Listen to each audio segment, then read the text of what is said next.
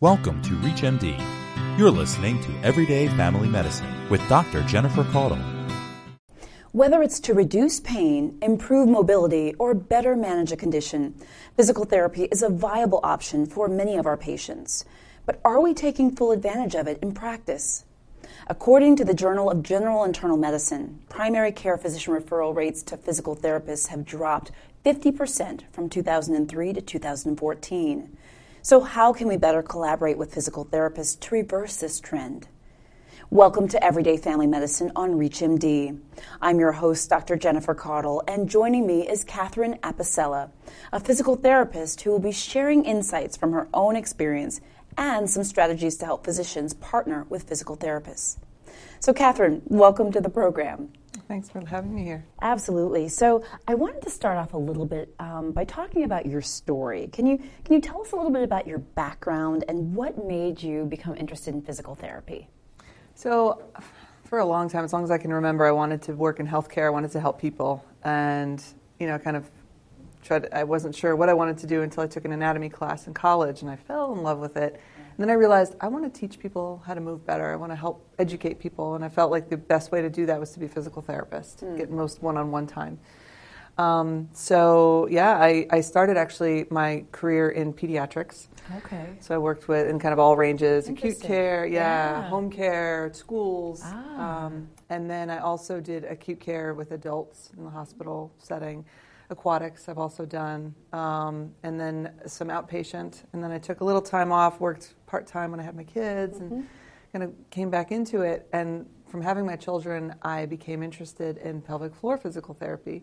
And also a colleague who was a pelvic floor PT said, I think you should really look at this training. I think you would really love it based on what you're into and and I said, all right, I'll take it. I'll see what happens. And I took the course, the initial course, and loved it. And so since then I've been working in pelvic floor PT. Right. Oh, that's so interesting. And it's also interesting to hear all the different environments that you worked in. So you really have experience from children to adults, inpatient, outpatient, schools even you mentioned. So that's really nice. And I guess in your experience, what typically brings patients to you, and more specifically, what symptoms and conditions do they present with?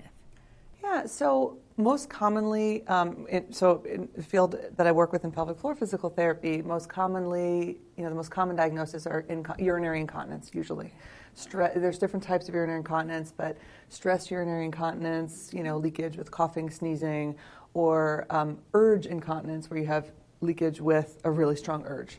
Overactive bladder is a combination of basically a bladder that is too active and you have urgency, frequency, leakage, things like that. But we also get lots of referrals for prenatal, postpartum women. Diastasis recti, which is kind of separation of the rectus abdominis. Interesting. Pelvic pain, different types of pelvic pain, constipation, fecal incontinence, pelvic organ prolapse of various stages and varieties. And then just even, sometimes hip pain, back pain that sometimes might have a pelvic component possibly, or maybe that hasn't responded to typical therapy, and maybe if we address the pelvic floor, that might be an issue. So that's kind of a brief range of time. I know I'm missing a few things. Sure, but it gives us an idea of some of the options and possibilities. Yes. Absolutely. Oh, and sexual dysfunction. Sexual dysfunction. Yes, pain with intercourse. Yes. Even erectile dysfunction. Interesting. Pain with That's orgasm, really good to know. pain with ejaculation. Absolutely. Things like that. So. Well, and this brings me to another question. I'm a primary care physician, I'm a family physician, and do most physical therapy facilities offer pelvic floor physical therapy? Is your specialty something that's difficult to find? This is just for those of us who are watching and saying, "Oh my gosh, either I need that or I need to refer my patients to this type of therapy." How it's not as common as general orthopedic PT is really widespread.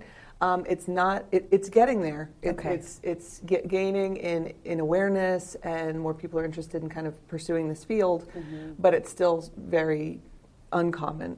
It's more common in kind of the metro areas where you have the big health centers. All the major health centers usually have a good pelvic floor PT department within them. But beyond that, kind of out in the outskirts, it's much harder to find. Yeah. Okay. All right. And that's good to know as well.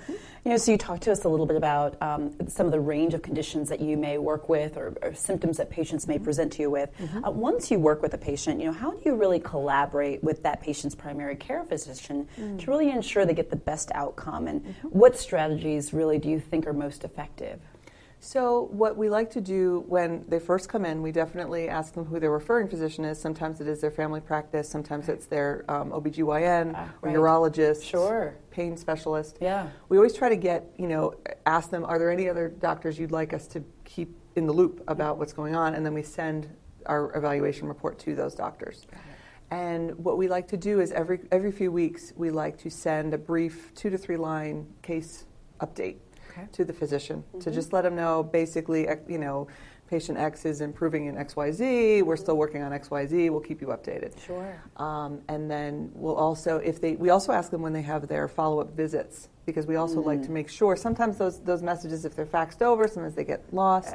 Yes. So, yes, they do. Yes. So when they actually go in to see you face to face, we like to know that, and then give them a printout of their report that they can then hand to the physician, and we can make sure that and sometimes occasionally I've had physicians to kind of send the note back just with a little bit of writing on it or something. But because we tend to we try to go and see some physicians and do marketing lunches, things like that, just to kind of help bridge that relationship. And that's one of the things we often hear is, once we send patients out, we don't know what happens to them. Well, and I love that idea of handing the patient information to bring to us. As a family doctor, I was in the office yesterday, for example, and you're seeing patients for whatever's on your list and maybe whatever they tell you about. But if they've been in physical therapy for 6 to 8 weeks for something and it doesn't come up, it kind of may get pushed to the wayside until it's brought up. Yes. So I really like that idea of sort of kind of reinstituting almost like a check-in too. It gives us a chance to see how are things going and what's working for you. Yes. So I really like that. So you talked a little bit about how your practice works with physicians and helps to bridge that communication gap and things like that, and also letting physicians and clinicians know about the services you offer, because we know that that's a big thing. What specific symptoms or diseases should we be on the lookout for to refer these patients to physical therapists like yourselves? What would you say? Yeah. So for pelvic floor PT. Any type of leakage, urinary, fecal, and type of, or urinary frequency, feeling of, I've just been going to the bathroom an awful lot, I'm not sure why, or that urgency, the feeling, even a feeling of having a UTI and being clear for it. That's a common manifestation of pelvic floor dysfunction is the symptoms of a UTI without actually having one. So we can help with that. Endometriosis is a common one. Again, we don't treat the endometriosis, but we can treat the pain and the additional, effects or sort of the sequela or things that happen along with the endometriosis symptoms. I'm guessing. Yes, exactly. So interesting. Exactly. We have a variety of pelvic pain diagnoses. Yeah. And a lot of times, the imaging and the medical workup is really important to know what is the back.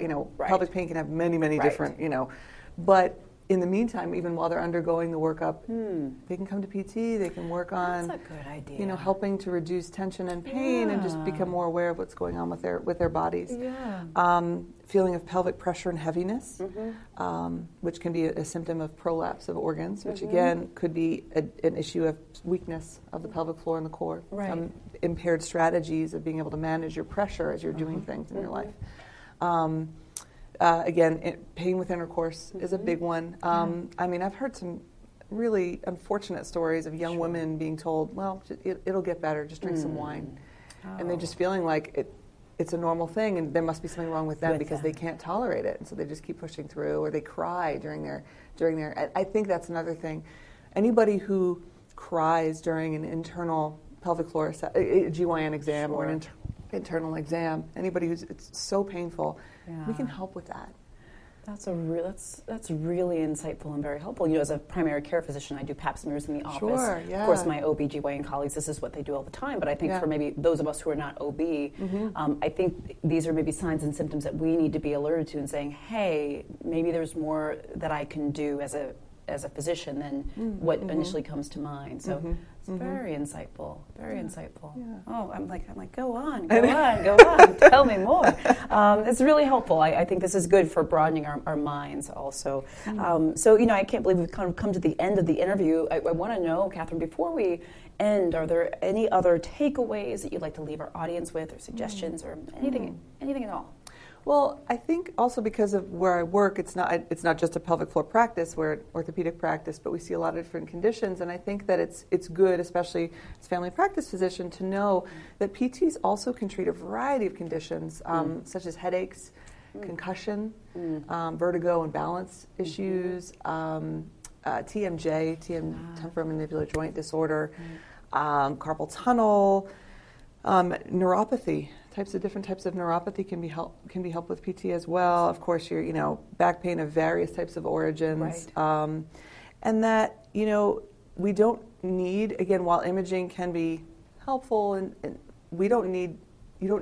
patient doesn't need to have imaging done before coming to PT. A lot of times we can, if they have pain of one variety or another, or dysfunction of one variety or another, they can come to PT. We can address the issue, and sometimes the imaging can cloud the issue a little bit, or kind of bias the issue a little bit. Whereas, because there has been, studies that have shown that what's shown on imaging isn't necessarily correlated with symptomatology, and that, dysfunction that can be shown on imaging can be due to just the normal process of aging.